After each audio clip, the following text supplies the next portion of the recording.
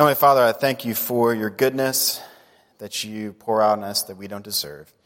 Thank you for the ability to come here and to learn from your word. Thank you for being a God that is active throughout history and in the past and the present and in the future. You have your plan. You are active in all that is going down, even at times when it seems like this world is out of control or there are pandemics or really bad things or natural disasters or things that happen that can cause us to really live in a state of fear and not in a state of trust that you're in control.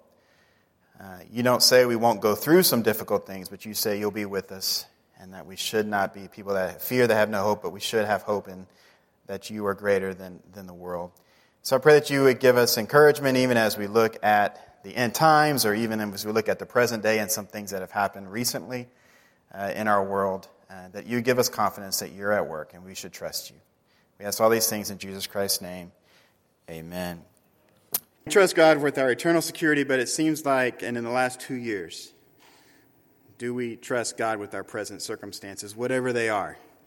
And you and I have lived through the last 2 years. We have lived through something that it's been it's a huge deal, the coronavirus, okay? And I want to preface this with, every one of us knows someone that has probably lost a loved one because of the virus. This is not to be confrontational. I'm just trying to view the present day age we live in with Bible, okay? This is not to say Republicans or Democrats did this or wrong, or Trump or Biden or whoever. That's not the point of this. But we should look at what's happening in our present day, or the last 2 years, in light of God's scriptures. That says this is some signs of some things that are going to happen. And if nothing else, if the coronavirus did nothing else, and yes, we lost some loved ones and it was difficult, and maybe there was some overreach on government issues and things like that. We're not going to take a church vote on that. It wasn't done perfectly, but and it looks like it's going back down until the news says there's a new variant out and we're all back up again on alert. But it seems to be waning. But if nothing else, if it isn't a sign of Jesus Christ coming, if it isn't a sign of end times, hopefully people realize I'm not in control of a lot of things in my life. And I need a Savior. I need the creator of the world to come and save me, because this world that I thought I control, I don't control it at all. One virus that can spread that fast and kill that many millions of people, it's nothing new. Those things have happened. And God has used pandemics or diseases or pestilence. There's different words throughout Scripture, Old Testament, New Testament. He's going to continue to use these things. But this coronavirus is for sure, you say that word and we all bring up all the feelings of the last 2 years. Okay? It is wonderful to know that we serve one who knows the future. We serve a God that is in control. Now, if you look on the back of your sheet, it looks very complicated. This is basically God's plan. Okay? According to Scriptures, it's God's plan, whether you're a pre-trib, post-trib, non-trib, whatever.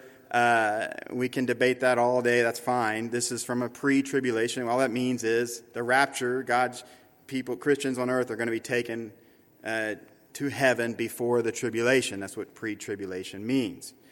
This is from that standpoint. So I'm going to get to that in a little bit, but let's go to COVID before we get to that. We should, as Christians, evaluate global events in terms of scriptural prophecy. We should not, as Christians, just say, by chance, by karma, by luck, that country's obviously living in sin, they're having all this turmoil. That's not a biblical stance at all. No, we should view it through world history. We should view it through scriptural prophecy. There is a biblical agenda that is all leading up to the return of Christ. The second return of Christ is going to happen. On January 11th, 2020, the first COVID-19 death was reported in Wuhan, China. 2 months later, March 11th, about spring break here, the World Health Organization declared COVID-19 a global pandemic, because the virus at that point in 2 months had already spread to 114 different countries, U.S. being one of those. It had already nearly cured 120,000 people, and it was spreading. At that point, by March 12th, Ohio became the first state to shut down all K through 12 schools. Colleges, universities started canceling in-person classes, began teaching courses online. This is nothing new. You all know this. We live this. United States stocks tumbled. The Dow Jones Industrial Average fell about 10%, the biggest change it's ever done since 1987. Airplanes are grounded. Broadway theaters are closed. Movie theaters are closed. Hospitals are filled. Churches are closed. Times Square is a ghost town. Y'all ever been to Times Square? I went to Times Square, maybe 5-6 years ago, and I rubbed shoulders with a lot of people. And I had my wallet in my front pocket because I have a lot of pickpocketers out there. But to see images, and I'll never forget the image of it's just, the camera just showed there's nobody on the streets in New York City. That happened, and it happened very fast. For sports enthusiasts, the NBA, they canceled their league, Major League Baseball, National Hockey League. For the first time since its inception, March Madness did not happen. Remember that? I cried. It was a sad, sad moment. First time since September 11th, and only the fourth time ever, Disneyland closed its gates. Things were happening. This pandemic was spreading through the world. Airports and travel is shut down. America was shut down. And that all happened within 2 months. Something that you never thought would happen, happened. We'll do a little bit of, this is just statistics, okay? It's just, if I can find the right sheet. What'd I do with it? I'll get there. Well, maybe we won't do statistics. Well, shoot.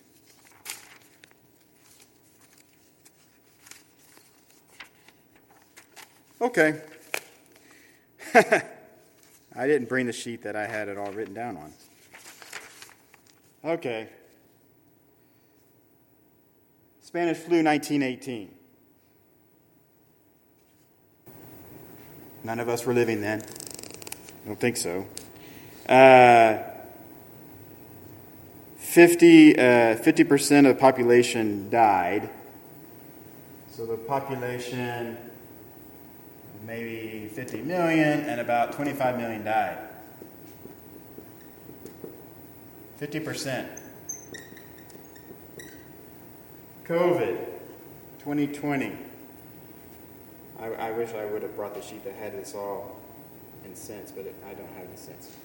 In America, in the world population, right now there's roughly 7.9 billion people.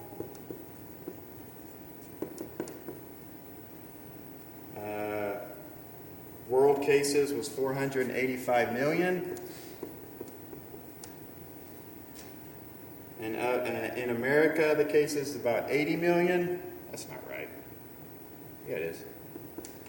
And in America, there are about 978,000 deaths supposedly linked to COVID.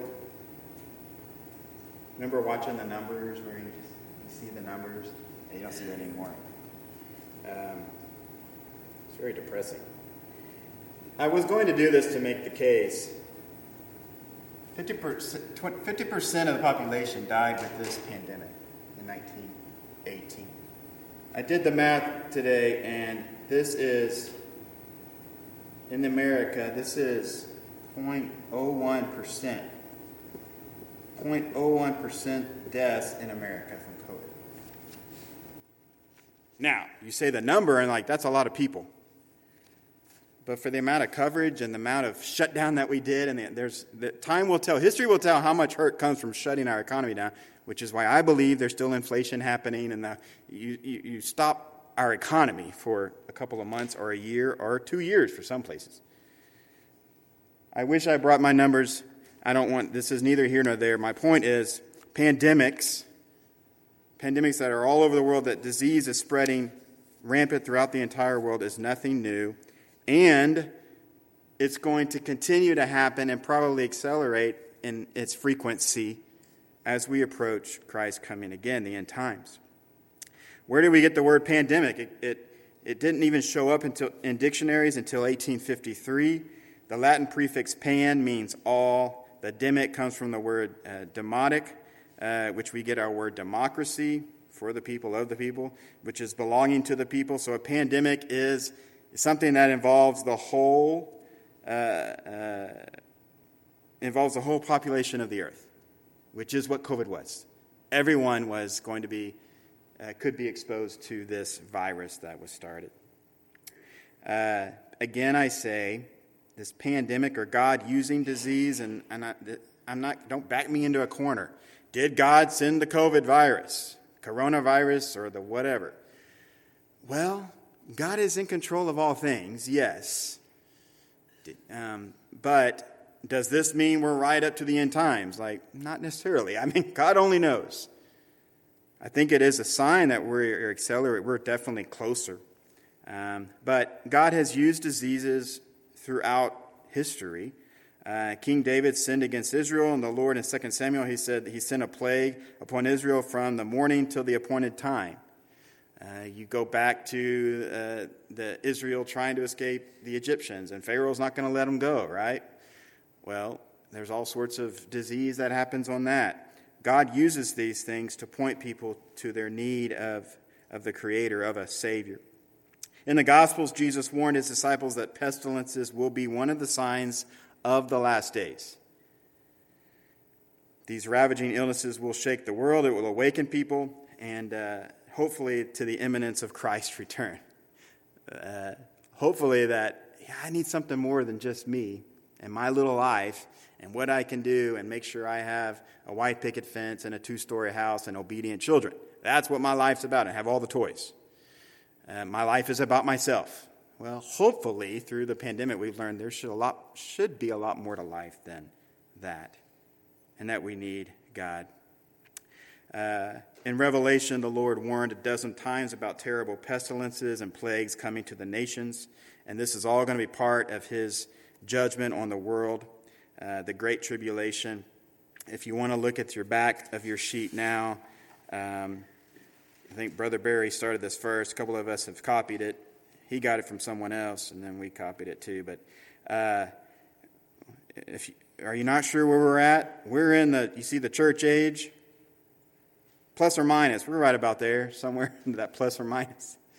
I don't believe the church has been raptured. If it has, we're in trouble. But then after the church is raptured, and there's no signs for the rapture of the church. It just happens. You remember the books Left Behind and that fictional, but you kind of, what would it really be like? Well, now, pilots of planes that are flying that are Christian, now there's no longer a pilot there, and there's going to be there's immediate turmoil that's going to happen when God calls his church home. But after the rapture of the church, then there's this 7 years, the Great Tribulation. All of this is in Revelation. I'm not covering it all. But we're still right before the rapture of the church. The end times, all that Jesus talks about the end times is all signs of what's going to happen before the second advent. Before Christ comes again on the horse and he's, Jerusalem and, all the nations are forming against Israel. And it looks like it's the end. Christ's going to come out, fire through his mouth, and with his army of angels behind him, and all the stuff, and that's it. When that happens, then there's this 1,000 years that Christ reigns on his throne for 1,000 years, and then after that, a new earth and a new heaven, the end of this earth as we know it, and he creates a new heaven and a new earth for eternity. Basic revelation laid out there in a summary, I think is a great word picture to remind us. But you're talking end times, and any time it talks about Christ is going to mention here, there's some signs that are going to happen before Christ returns again, and he mentions them, and we're going to look at that passage in a little bit. But this COVID-19 pandemic, it feels like it was something that we read in the Bible. It was something huge. We've lived through it. For sure, it's the most apocalyptic event that's probably happened in most of our lifetimes. Does COVID-19 mean anything when set against a larger scale of history? Well, we'll see. During the last week of Christ's life, he left the temple in Jerusalem. He takes his disciples. He hikes down to the Kidron Valley, and he climbs up the top of this Mount of Olives. There, the disciples, they ask him about the last days, the end times. prompting our Lord's most comprehensive teaching on the subject to date. It's called the Olivet Discourse. We're going to read some of it. We don't have time to read it all, but open your Bibles to Matthew chapter 24, verse 1. Matthew 24, verse 1. He's going to warn here of 6 signs that are going to happen before Jesus Christ comes a second time. These are the signs. Matthew 24, verse 1 through 14. Jesus went out and departed from the temple, and his disciples came up to show him the buildings of the temple. And Jesus said to them, "Do you not see all these things? Surely I say to you, not one stone shall be left here upon another that shall not be thrown down." Now as he sat on the Mount of Olives, the disciples came to him privately, saying, "Tell us, when will these things be? And what will be the sign of your coming and of the end of the age?" Jesus answered and said to them, "Take heed that no one deceives you. For many will come in my name, saying, 'I am the Christ,' and will deceive many. And you will hear wars and rumors of wars. See that you are not troubled, for all these must come to pass, but the end is not yet. For nation will rise against nation, and kingdom against kingdom, and there will be famines, pestilences," there's the word, pandemics, diseases, "and earthquakes in various places. All these are the beginning of sorrows. Then they will deliver you up to tribulation and kill you, and you will be hated by all nations for my name's sake. And then many will be offended, will betray one another, and will hate one another. Then many false prophets will rise up and deceive many. Because lawlessness will abound, the love of many will grow cold. But he who endures to the end shall be saved. And this gospel of the kingdom will be preached in all the world as a witness to all the nations, and then the end will come." He warns here of 6 signs that will happen before he comes again. The first, deception by false Christ in verses 4 and 5. Next, disputes of warfare among nations. 6 and 7, verse 6 and 7. The key one for tonight, disease and famine will happen worldwide, verses 7 and 8. For sure, disease, coronavirus fits into that category, okay? Deliverance of believers to tribulation, verse 9. Defection of false believers, verses 10 through 13. And a declaration of the gospel to the whole world will happen in verse 14. These 6 signs cover the first 3.5 years of the tribulation. So if you look on your back of your chart, the first 3.5 years of that 7 years leading up to when the abomination of desolation happens by the Antichrist. These signs are going to happen then. But just because these signs happen then, there could be some precursor signs that happen that are building up to this. It's not like these things just happen out of the blue. Never saw it coming. Yeah, well, we've had some diseases that have come up in the last couple of decades, coronavirus being the big one, and I think we will have more as we go forward. These 6 signs, they will build up over time. Perhaps we're seeing early evidence of these signs. I think we are. At any moment, the rapture could happen, and after the rapture of the church, there will be 7 years of global tribulation. These years are described in Revelation 6 through 18. The last half of those 7 years, the last 3.5 years, are known as the Great Tribulation, and God's wrath will be poured out in a unique way, and then it will lead up all the way to Armageddon.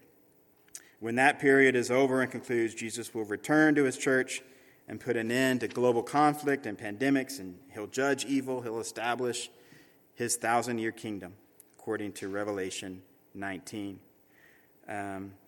If you want to, I'm not going to read it tonight, but Revelation 19 is Christ's return. He comes in on the horse, comes in a-blazing, and he puts an end to those that are against God and his ways and his nation of Israel. So no events that lead up to the rapture, but there are signs that point to Christ's return. This coronavirus is one of those.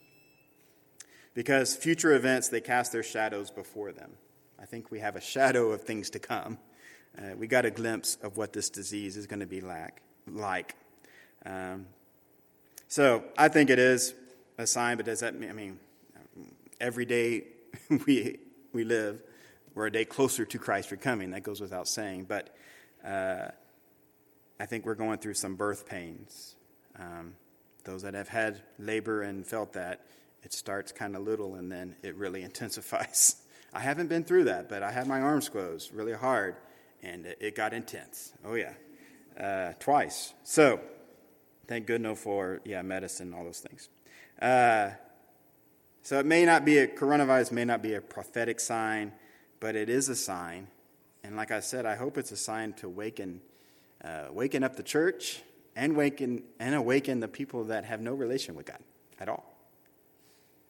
The things that happen in the world, even natural disasters and just, the most difficult circumstances that can happen in life, God can use those tribulations, he can use those difficulties, he can use those trials to hopefully say, yes, you need to turn back to me. That doesn't mean every catastrophic event that happens in this world is God judging people. And no. But this world does groan because it's not the way that God created it. Ever since Genesis 3, creation hasn't been the same. One day it will be made totally like the Garden of Eden, but we're not there yet. That's when Christ returns. So some things with and I'm going to say coronavirus a lot because we've lived through that, okay? There's been other diseases. I don't know. Yes, the Spanish flu was a big one. And if you fast forward to the end of time, there's going to be a time when God's going to wipe out, like a third of the population of the earth, or a quarter of the Jews or whatever. Some big judgments going down. That's not a 0.01% or whatever. This is some big judgment of God. Some things, I think, some truths in the times we live at, even with coronavirus and pandemics. The first thing is we're all vulnerable. Pre-September 11, 2001, we were surrounded by water. Nobody could touch America, right? Didn't we kind of live in our own little bubble? The evil that's happening over in the Middle East and in Russia and wherever else, it's not going to come here. Our eyes, hopefully, were open since September 11th. And now we know how interconnected we are, how much you can travel anywhere in the world in 24 hours with an airplane. I wouldn't walk it, but with an airplane, you can get there, depending on the connections. You will have to go to Houston first or go to Dallas, but you'll get there eventually. But we're interconnected, but we're also very vulnerable. When COVID started, the elderly, and if you had an underlying health condition, this isn't about masks or not wearing masks or vaccines or not getting vaccines. I think we're out to the fourth, get the fourth jab, whatever. Okay. Politicians use the things in the world for their advantages. There's nothing surprising there. And at some point, you're like, I think we're just financing the vaccine medicines. We need to give them more money. I don't know. Neither here nor there. But the story changed. Even in the last 2 years, it changed. And if the elderly are the most threatened and we need to protect them, then why are we shutting down schools? They're the least threatened. Well, they're spreaders. It's like, okay. God trusts our leaders and all of this, but they're trying to navigate through this mess, okay? And they don't want to be liable for however, and their projections, whoever, Dr. Fauci, that's probably a bad name for most of us to say at this point. But remember when he was basically the scriptures. Whatever he said, we did it. We didn't even think about it, right? If nothing else in the last 2 years, I hope that we say, okay, God, this is happening in our world. How do I fit that in with what you're doing? This is happening. What do you want to teach me or teach my family as we go through this? What should we learn from this? Well, the first thing is we're all vulnerable. There's really no way, even with the mask, you can protect yourself wholly. At first you shut yourself in home, and then you're like, oh, but if your family went out, then you're actually more susceptible to getting it if you're staying at home and not getting outside. I'm like, I don't know. I'm hitting a moving target. We're all vulnerable. We can all get it. And I don't mean to minimize coronavirus. Again, I've had it. My wife's had it. Maybe my kid had it. I'm not sure. They bounced back real quick. Both my parents have had it twice now, I think. And anyone you love that gets it, you're like, it's just an eye-opening event. It's like, my parents or my grandparents could get this? Yes. Our time on earth is short. God knows the number of our days. But we're all vulnerable to any disease that is going around. Also, we should see the credibility of the Bible. This is nothing new. Pandemics, mass disease spreading throughout. Ezekiel, the prophet Ezekiel, he predicted of a coming war in which Russia and its coalition of armies, they're going to try to destroy Israel, of course, in the early days of this tribulation. So the first 3.5 years of that tribulation, when the rapture's already occurred, but it's getting really bad on the earth. Russia and its nations, which is that China? Maybe. Looks like they're pairing up these days. They like each other. Russia's all over the news. It's nothing else happening in America, but Russia and Ukraine is like everything. Again, not to be political. The news is kind of who I get agitated with because they always have their angles. But these nations are pairing up even now. Last week I talked about globalism. That's happening, and it's going to continue. The threat of that's going to happen. But these armies are going to come against the nation of Israel. Russia's going to lead it. And according to scriptures in Ezekiel 38, there's going to be military confusion, multiple calamities. There's going to be plagues that are going to come. The Lord predicts, and he says in Ezekiel 38:22, I will bring him to judgment with pestilence and bloodshed. God even uses pestilence or diseases or pandemics to do what he wants. It will take 7 months to bury the people that will die in that battle, according to Ezekiel 39. And in that, all those dead bodies are there. There's going to be malignant plague and all these things that are happening. And it says in Scripture that the flocks of birds are going to come from the Middle East, and they're going to devour the bodies scattered all across the land. Yikes. The end time stuff, God doesn't really hold back. He's going to protect his nation of Israel. In Revelation 9:18, it says that a third of the earth will perish by various plagues caused by demonic forces. In Revelation 11, it talks about the supernatural, the 2 witnesses that will come, and it says they will strike the earth with all plagues as often as they desire. God is going to use plagues, pestilences, diseases for his purposes. And that warning really isn't limited to just pandemics. It could be any other infectious diseases he chooses.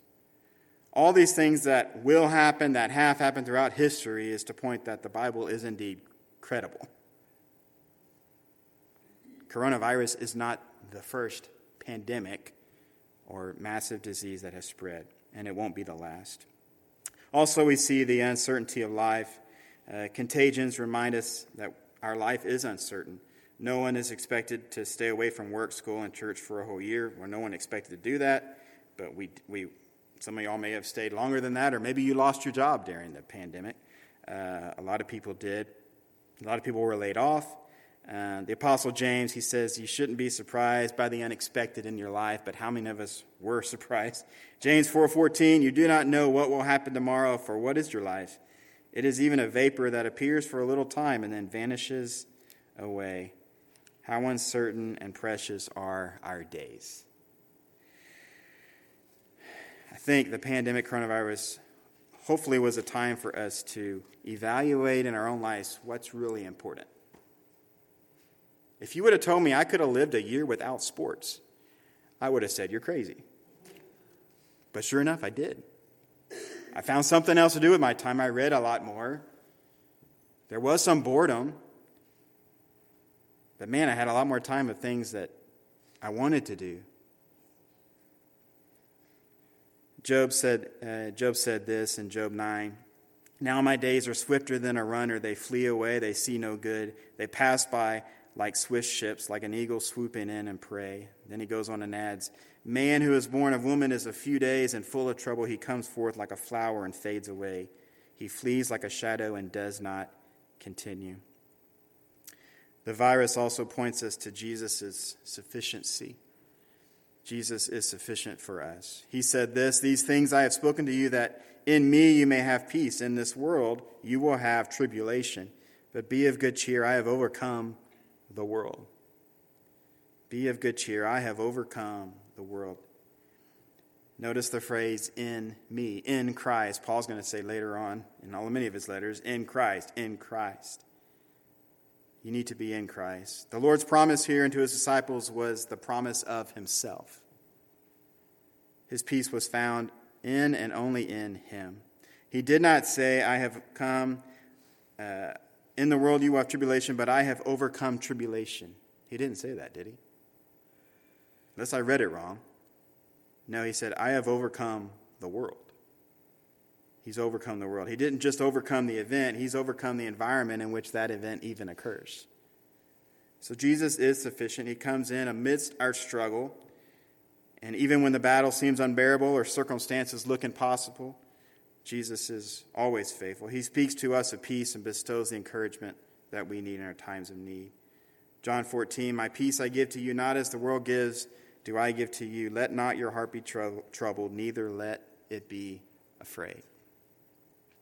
When coronavirus started, in the first few months, everything was just fear. Fear. There's not going to be any toilet paper. And that was some fear. That's when it gets real, right? And, and you just stay at home and you just watch the news, and then it just kind of cycles, and the angst and the uneasiness and the worry and the anxiety and all the things.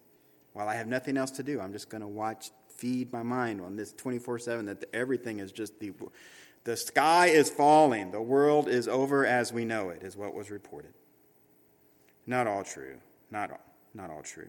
Much of it not true at all. So where do we go from here? So if coronavirus is a sign, or at least a pain, the beginning of pains of these end times, what should we do in light of that? As Christians, as believers of God and followers of God, and what should I do now?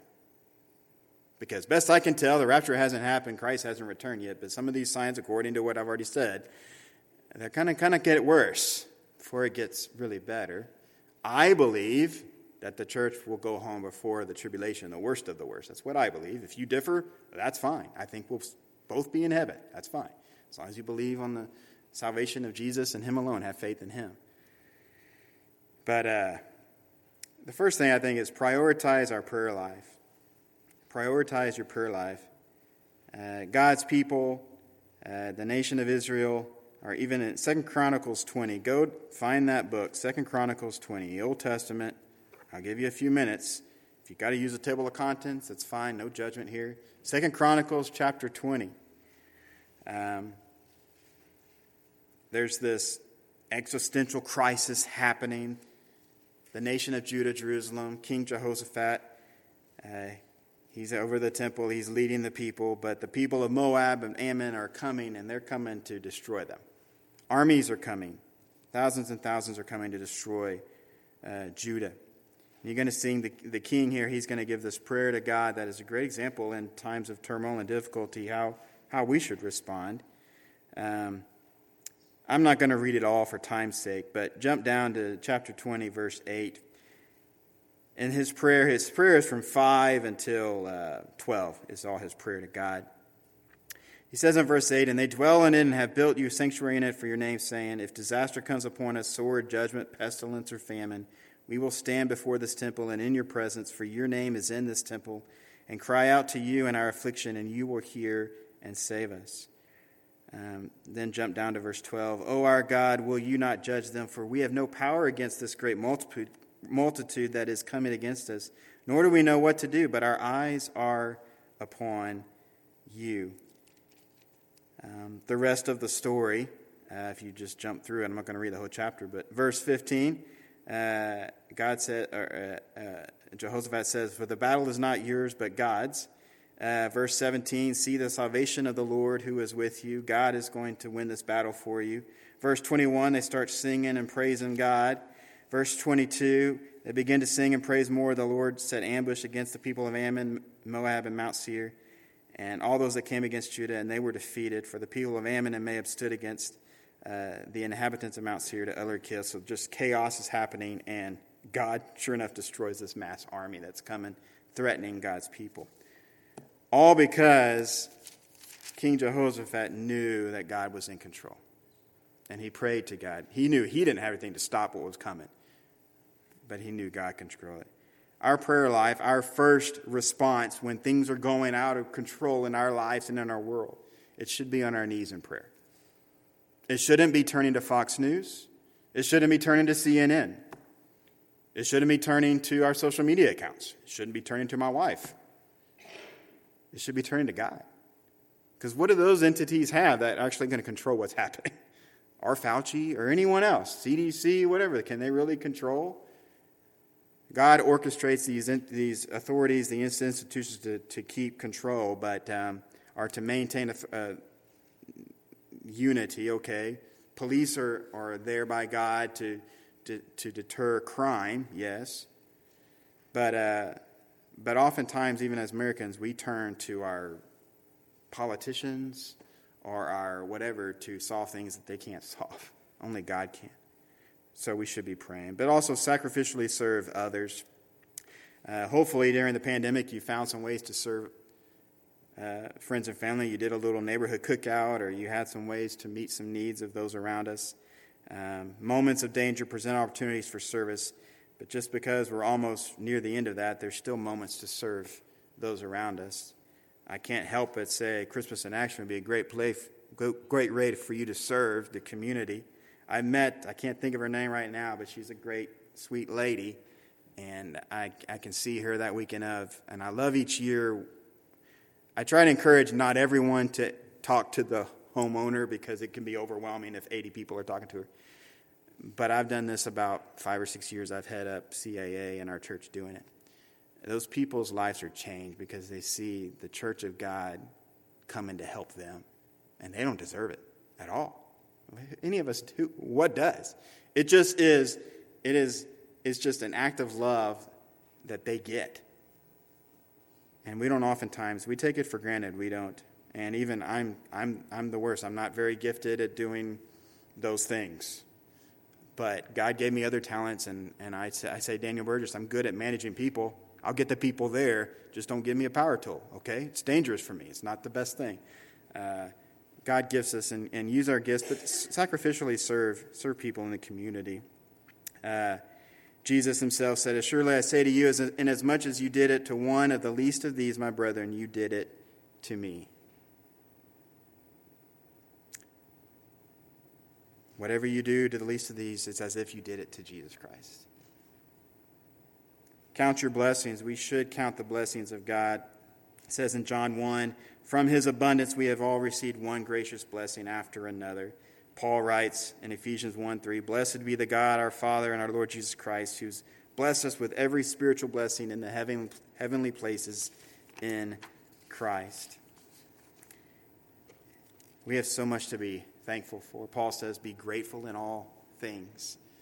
And, he's in chains, in a prison somewhere, and he's being grateful and thankful. Does that describe your life? Are you a grateful, thankful person? Do you understand the blessings of Christ in your life? In the last 2 years, are you closer to any family now than you were before? Less distractions, or have we just gone back to life as it was? It didn't take long for September 11th for us to go back, pretty much just right back to normal living. Now we have a little more security at the airports. It won't take long for us to go right back to the normal after a pandemic either if we're not careful.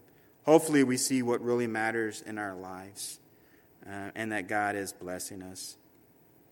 Stay calm and carry on. 2 Timothy 1:7, "God has not given us a spirit of fear, but a power of love and of sound mind." How many of y'all listen to podcasts? Any of y'all listen to podcasts? Any of y'all know what a podcast is?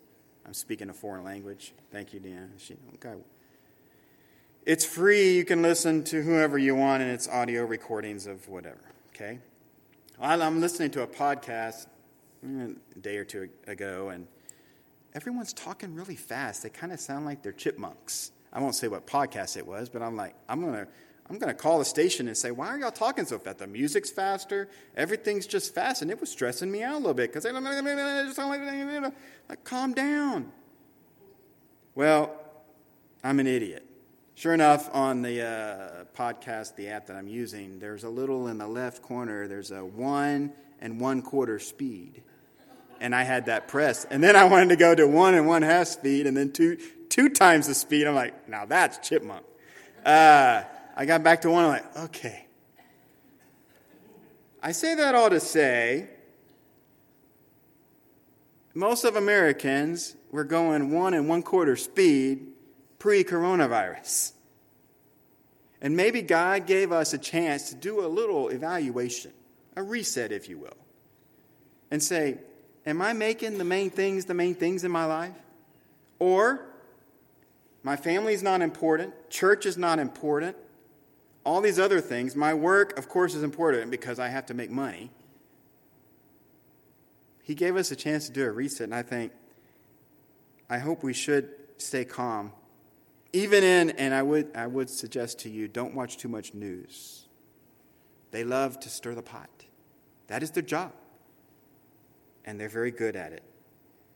But be careful what you're feeding your mind. He says that in 2 Timothy, and also in Romans 12:2. Do not be conformed to this world, but be transformed by the renewing of your mind. Be careful what you're feeding your mind.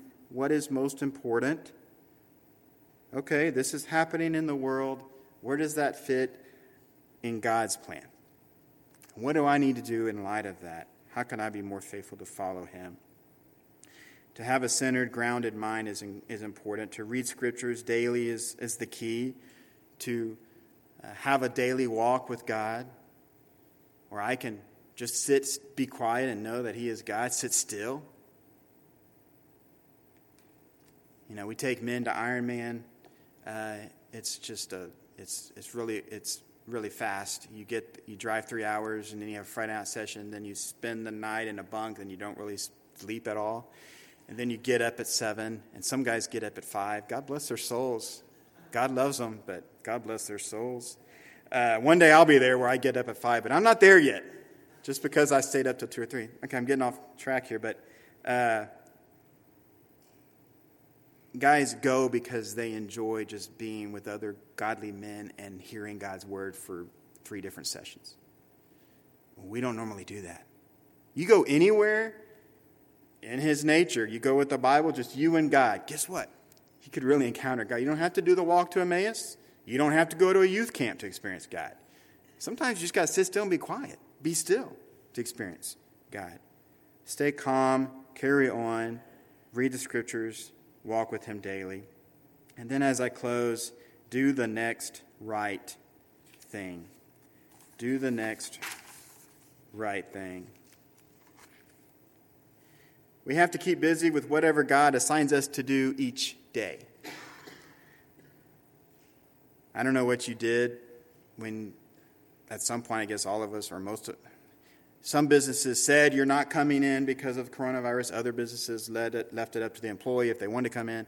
There's all sorts of that happening, okay? Some people had personal choice whether they're going to work at home or whether they're going to go in. Okay. For us, I made a personal choice. Our pastor never said, I'm closing the doors, we have to, but I made a personal choice, and I don't know. I'm just praying, trying to live this out, do what's right for my family. It was really ambiguous situation. So I had a lot of days at home, but I'm still contacting people. I'm still doing my job from home remotely.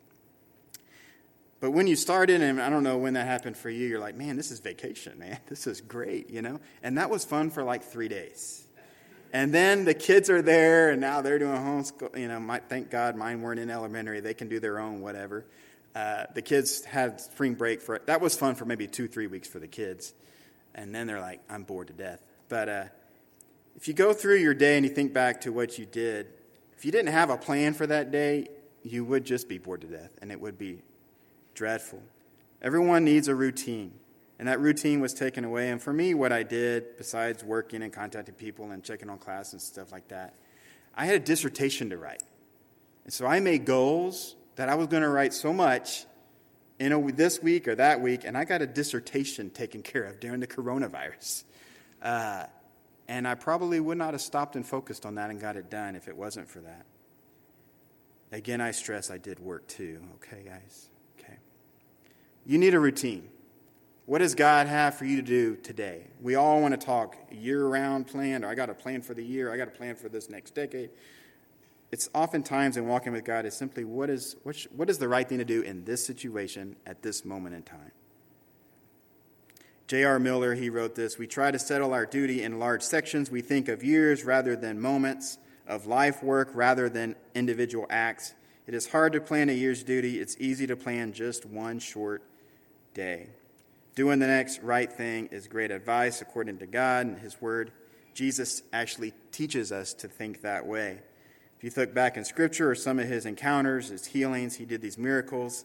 And right after this, I'll give you 3 examples. Right after these miracles, what did he say to do? Go save the whole world and be a Billy Graham? No, he kept it simple. To the leper, he heals the leper, and he said to the leper, but go and show yourself to the priest, in Luke 5. To the paralytic he heals, he says, get up and pick up your stretcher and go home.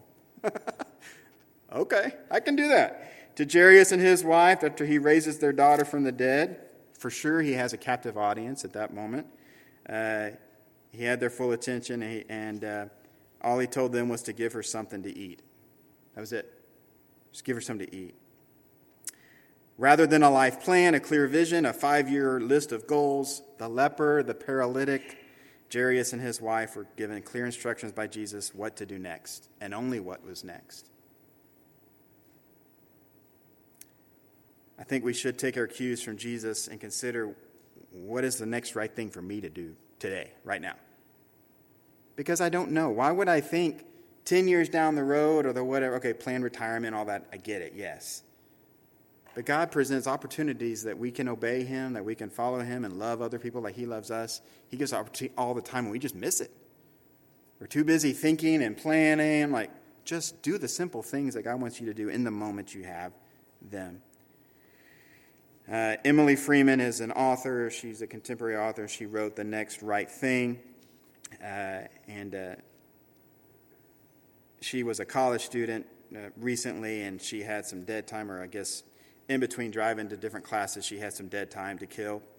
And she would listen to this radio program every day by Elisabeth Elliot. Do y'all know who Elisabeth Elliot is, or have y'all heard that name? Jim and Elisabeth Elliot, missionaries. Jim, they got married, and he wanted to reach an unreached people group in Ecuador. He wound up going to Ecuador, Jim did, and they were married, and he got killed by the people he was going to save. And that left Elizabeth and her 10-year-old alone, a widow and a fatherless child, which was that's a tough thing to go through. Since that moment, she had remarried several times. She wrote, since that darkest of days, she wrote 24 books. She did about 13 years of a radio show called God's Way of Joy. And this author was listening to her radio show where she read this poem, and it was called "Do Ye Next Thing." It's by Minnie Paul, but Elisabeth Elliot kind of made it more in our English and stuff. But all of this do the next thing is kind of this idea that she got from this poem. And, I would read it to you, but my notes are all out of whack. Oh, there's those notes I wanted to have. Nope, not yet. I don't have the poem. That would have been great if I had it, wouldn't it? Man, you just build it up, and then you just, I got half of it. God, here it is. I have it. Thank you very much. God, keep us humble. Thank you, Lord, for keeping me humble. This is by Elisabeth Elliot. The poem, "Fear not tomorrow, child of the King. Trust them with Jesus. Do the next thing. Do it immediately. Do it with prayer. Do it reliantly, casting all care. Do it with reverence, tracing his hand, who placed it before thee with earnest command. Stayed on omnipotence, safe neath his wing. Leave all results. Do the next thing." It even rhymed. It was a great poem. Pandemics, disease, it's a signs of Christ coming. He is going to come back. Do you have a relationship with Jesus? Is he your Lord and Savior? If not, come talk to me, because don't take any day for granted. God could call any one of us home right now if he desires, or he could come back. Either of those things could happen. And I want to be ready, don't you? But for Christians, don't go through this life and watch the world. Look through the lens of Scripture. Okay? Don't be caught off surprise. Be ready. Be faithful to serve God with your whole heart, where you're at, when you're at, whom you're with. And as a Christian, we have some great things to look forward to. But it could get worse before it gets better. Let me close with prayer. Heavenly Father, I thank you for your Son, Jesus Christ, his example. And even as he spoke of the end times of him coming again, he did not give us all the details, but you gave us some signs. And I do believe we're experiencing some of those signs or pains, of birth pains of some of those things that are to come. And even as we're on this side of the coronavirus, and I pray that it would be, we can say we lived through it, and for those that lost their life during it, I pray that they knew you. But may it be an eye-opening event to know that you're a God that's at work. We're not in control of our own lives. We actually need you. And may we not take each day we have for granted, but may we be courageous for you and bold as we live in a world that is turning more and more against you and your ways, and in a country for sure.